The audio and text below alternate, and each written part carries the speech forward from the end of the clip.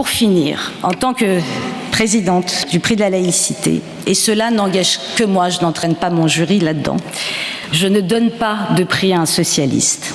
Je les laisse se flinguer dans leur moratoire à la con, à savoir si le Hamas est terroriste ou pas.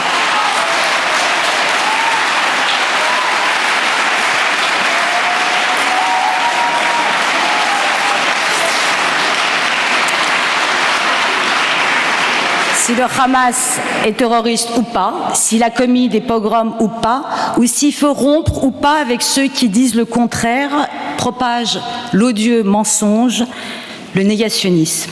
Je donne un prix à un homme politique, plus courageux que d'autres. Pour reprendre la formule de Cocteau, il n'y a pas de laïcité, il n'y a que des preuves de laïcité.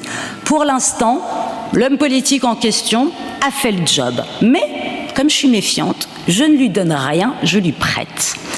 Trop de politiques ont trahi la laïcité.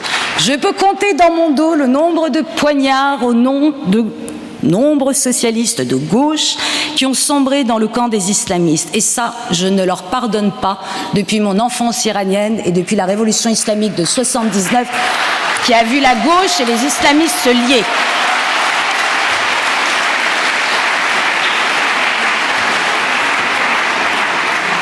Donc au contraire de beaucoup, j'ai choisi mon camp. Chez moi, c'est ni oubli ni pardon. Nous avons choisi de donner le prix international non pas à l'indignation facile.